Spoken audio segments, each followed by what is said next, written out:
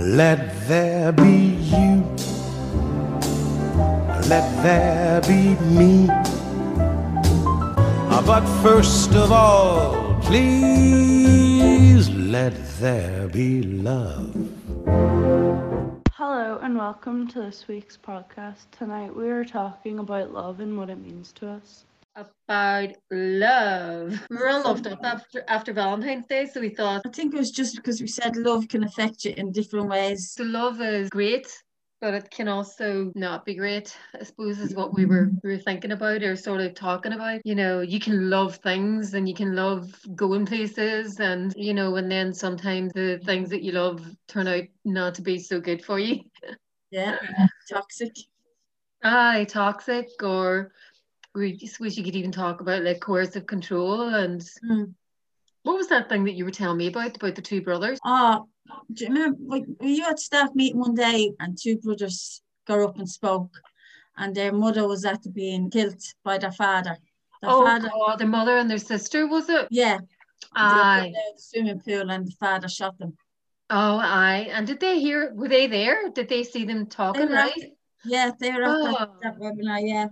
God. So as soon as I actually bought the book. I seen those two on YouTube. The orders on Amazon. I remember that when it happened. It was awful. It was so bad. And she just left him a couple of weeks before. She was only after leaving him a couple of weeks before, and they were after setting her up in a house and all, and she was starting to feel good about herself.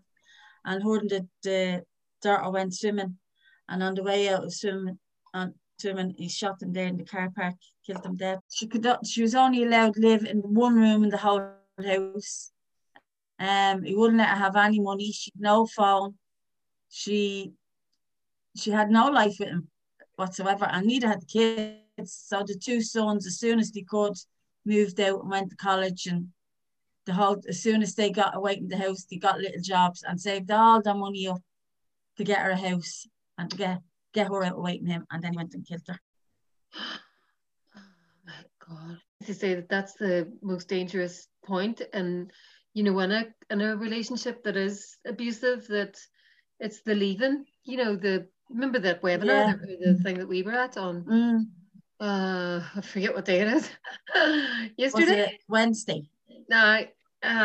So. Oh yeah, yesterday. Yesterday, yeah.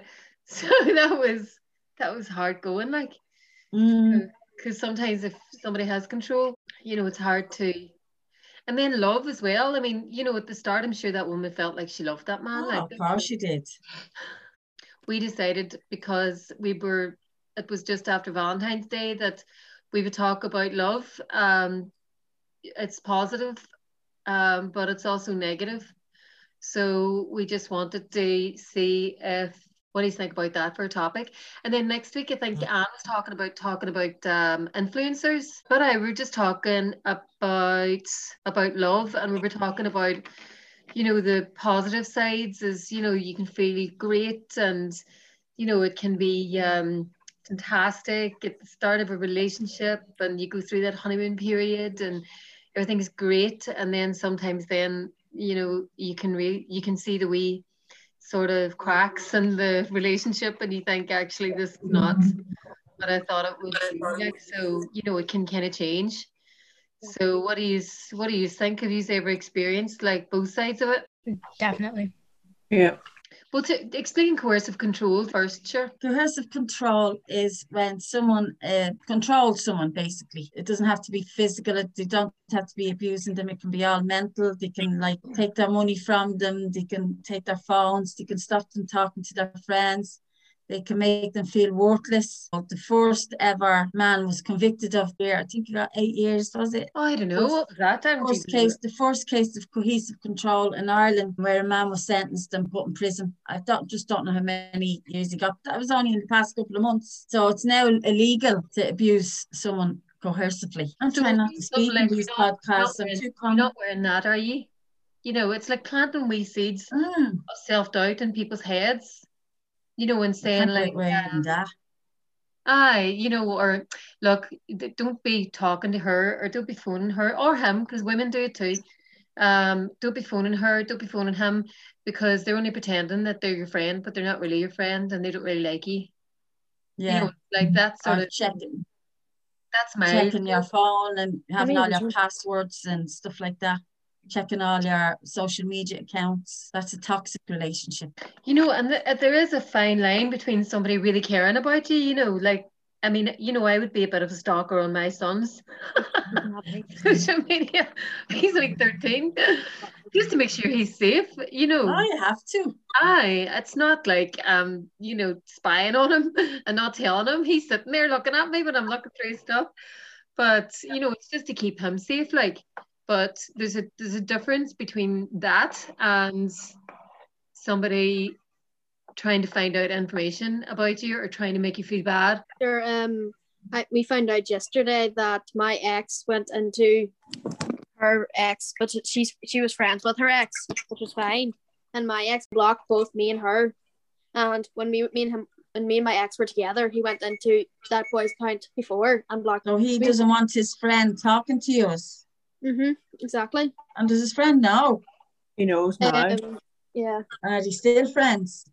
Well, they're always been friends. Well, like sometimes they fight or whatever, but they're still friends. And then he just last night, and then he's all right. Okay. So when he realized, he added you again. No, see, he knew, but he didn't want to like add us back and make us think that it was an excuse for blocking us. You know what I mean? But then little things like that in a relationship you're in, the likes of them checking who your friends list, who's your top friends on Snapchat.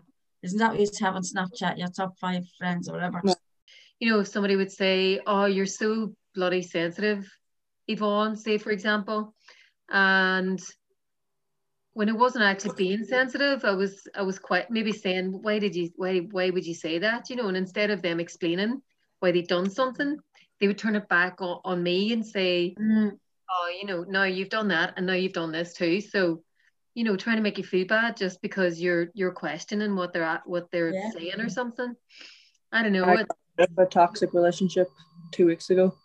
Aye. And in what way was it toxic? Oh, you don't want to share. No, what is it? Enough said. He's so toxic. I wouldn't mind doing that. Do you feel a lot better now since you have broken up with him?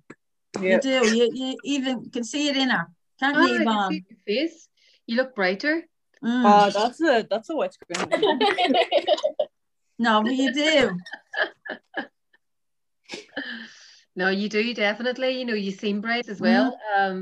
But it is hard sometimes to recognize it when you're in it. It's easy to recognize all the lovely things that people do, but it's sometimes hard to recognize. And even in friendships, sometimes it's hard to recognize when people are actually doing nice things for you too. And it's hard to recognize that in relationships at the start when you kind of don't know if you really are into this person or not. But coercive control is a very dangerous thing, and the more power and control a person gets in a relationship, the more they want to control then every aspect of somebody's life. You got jealous. Probably always made it out as if you're in the wrong all the time. Yep. Yeah, I blocked him on Snapchat, so I don't have to deal with him. No, block him on everything. Don't get yourself upset about it, and don't react to it. Just a lot of the time when time is. What did you say? I said a lot of the time when you're feeding into it as well, like she's getting the reaction, like they're getting the reaction they want, and at the end you're over it. Change I've seen in you since I can even see it is ridiculous, like so much change, and you don't notice it. Yes, you actually leave the house now. Exactly. You socialize more. And you are very more happy, even though sometimes you're sad, and you FaceTime me when I'm trying to sleep, but we'll say nothing. And overall, your life's better without him anyways. He didn't want me talking to any of my friends, like any of my friends, their boys. That's terrible. And that can make you socially, it can affect your interpersonal skills. It can affect the way you communicate with people. I have social anxiety anyway, so it made it worse. We're just talking about we had a wee meeting on Monday about what we would chat about in the podcast, and we decided that because it was just the day after Valentine's Day, that it might be a good idea to talk about love. And We'll be able to do a great introduction for this. It's the I know. love. Let's talk about love. His voice would be brilliant. But it's going to be like about, it's not all sort of, rainbows and roses. I think that's what we're kind of talking about now, is that sometimes relationships can be difficult, and sometimes they can be toxic, and sometimes people can try and control you, and that can make you socially disadvantaged. And, you may be happy-go-lucky and great, and then you get in a relationship with somebody who starts breaking you down, I suppose, or breaking you apart in some way. And then things can change quite quickly about how you feel about yourself too, because you may feel great, and then just one word or a look, even, I don't know if that's something that you wanted to talk about in a pod. It is difficult. Really? Hey? Not particularly. Yeah. I remember a friend of mine saying one time that telling me, that she would get ready and they would be outside the place that they were going to, not even in the house, but outside the place they were going to, and just about to walk in the door, and he would turn around to her and say, by the way, you have far too much makeup on and you look like a clown. God. And I had no idea, and they would come in. And she would, and I used to think it took her a while to, relax. This is what he was doing all the time to her, things like that. I remember going back years ago, I got a real tight short haircut, and I was only a teenager at the time, and I was walking down the road, and myself and my husband, and the bouncer said to my husband, I hope you're not buying drink for that young lad. About me.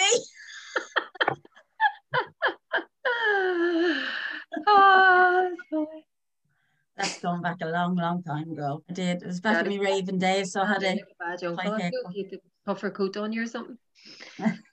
So I suppose that's just what we were chatting about tonight. So what does love mean to you guys? When you hear it, what do you think? Do you think I don't believe in the concept. What and why? In what way? I think it's something that's been made up by. I think it's a word. Like, it's not an actual thing. I don't believe in it. You don't believe in love? No. What about movies? Do you watch any movies that have any love stories in them? Yeah. Or do you make it a point not to? No, I like watching movies. I watched After a few weeks ago. It's good. What's it called? After. Oh, don't know that. That's good. I love an old chick flick. I don't know who's in it. I watched The Fault in Our Stars as well. It's good. Oh, that's very good, isn't it? I've read all John Green's books. That's the fellow who wrote A Fault in Our Stars. I've read all the books.